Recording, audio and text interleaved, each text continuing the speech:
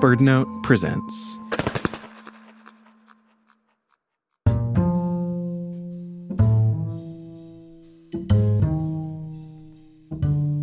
April is National Poetry Month here in the U.S., and to celebrate, we're featuring contemporary poets who write about our feathered friends. Closing out this year is Ojibwe poet Hyde E. Erdrich. She has loved birds since she was a little girl, and her family loves to share her first bird story. I was just a little toddler, and my mom let me go out wander in the yard, and I came running back in. She said my eyes were just big, and I looked terrified, and she said, "Go outside and play." And I said, "No, they're chickadees fighting with English sparrows out there."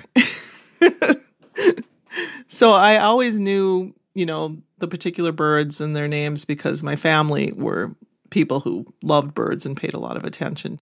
My dad was the one who began keeping track of the birds, making lists, talking about birds that he'd hope he'd encounter, coming home from supposedly deer hunting with a bird report instead. Erdrich grew especially fond of the little birds, the redpolls, the kinglets, the indigo buntings, but not just the small ones. We all were really obsessed with the big woodpeckers because they're just so dramatic. And we were lucky enough to live where there have always been pileated woodpeckers. Like just now when I sat down and I heard a pileated out there, normally I would have jumped up to go to a window to try and get a look at it. One of her poems is about another kind of dramatic woodpecker, the northern flicker. The birds have tan bodies with black dots emblazoned on their chests, and they have either red or yellow feathers on the underside of their wings and tail feathers. The yellow-shafted flicker lives in the eastern U.S., the red-shafted in the west. But in parts of the Great Plains, the ranges overlap, and both colors can be found. And that is where Erdrich grew up. I have friends from a tribe in California, and when I went to go visit them, I saw that they used the feathers for various artworks and so forth. And Erdrich remarked on how they only had red flicker feathers, and offered to send some yellow feathers back from the Midwest. So I went to go try to find some feathers for my friend, and I just had to go a little south of where I grew up, and my memory was correct. There were both colors there. Flickers. Abandoned town on the border, I wait in tedious drilling noise. Flickers, my sister birds, try a hole. Grub full and greedy, they ignore me. Fine, I say, just fine. When have those birds ever waited for me? What's in that hole for me? It is hot while I stalk flickers for feathers. Red and yellow shafts I mean to collect for prayer fans. Hen-bodied, they would plummet so easily. It's a pity they act so disappointed in love. They make their mates sob sad, wet notes that move them to nest in dead wood. I watch, my gaze still, hot.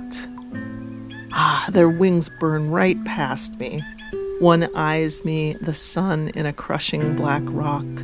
She blots me bone dry, sends me dreaming through a red and yellow thirst. This prayer they will teach me.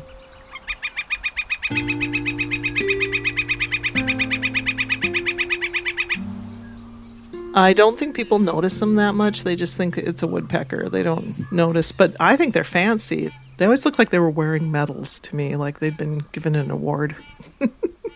They're just a really beautiful bird, and they have a sort of ferocity to them. And they're not as quiet as the little black and white woodpeckers. I think they have a little bit more pride, maybe. Where Flickers was inspired by birds that remind Erdrich of her home, this next poem is about a bird much further away. Wild Turkey was inspired not by the bourbon, but by an actual wild turkey. Erdrich wrote the poem while she was at an artist residency in Deep West Texas. She was recovering from an ankle injury at the time. I was in so much pain, and I was lonely, and there was this giant turkey that kept coming after me every time I opened the door. And even when I didn't open the door, he would try to see me through the window. He stalked me. And I thought, we've got to have a relationship with this bird or I'll never feel, unwatched.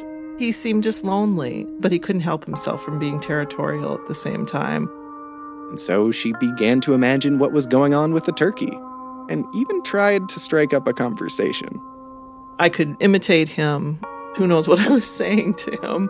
And he responded. And then I felt sort of ashamed of that. It was just a moment of just sheer loneliness. I think a lot of people have experienced that now with the pandemic. After a while, there's a depth to your loneliness when you're cut off from other people. Wild turkey. Not the bottle, not the burn on the lips, lit throat glow. Not even wild, really, but a small-town bird whose burgundy throat shimmers like nothing ever. A huge bird, impressive, who lurches and stalks me window to window in this desert retreat. What does he want? Clearly he is lonely, pecks his reflection, and speaks to it in a low gobble, not gobble, gobbles so tenderly. So as I think of him, his eye hits on me. We have watched each other for days. His shifting colors fascinate me, his territorial strut. But it is his bald and blue-red head, his old man habits and gait that move me. If I even think of him, I taste whiskey. Drunk on solitude, I'd talk to anybody. I try his language on my lips. His keen response burns like shame.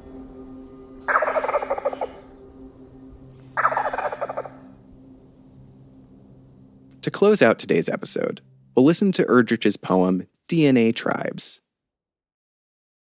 The poem collages two very different things.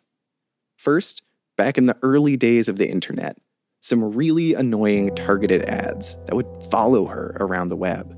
They figured out I was Native, but they were just barking up the wrong tree because they would always ask me if I wanted to learn about my Native American DNA and if I knew my tribe, which of course I did. Like, how are you Native if you don't know those things? And the other was the red-eyed vireo, a bird whose call sounds like someone saying, "Here I am, where are you?" And I thought, why would a bird be saying that? I felt the two things together. Do you have to move away from where you are, mislead people from who you are, to keep your home safe? DNA Tribes. The red-eyed vireo calls, "Here I am, where are you?" Like some bizarre biomimic, web ads pop up while I email asking, "Native American DNA, what tribe are you?" All I'd need to do is swab and mail away cells my ancestors took millennia to perfect. And who owns them then? "Here I am, where are you?"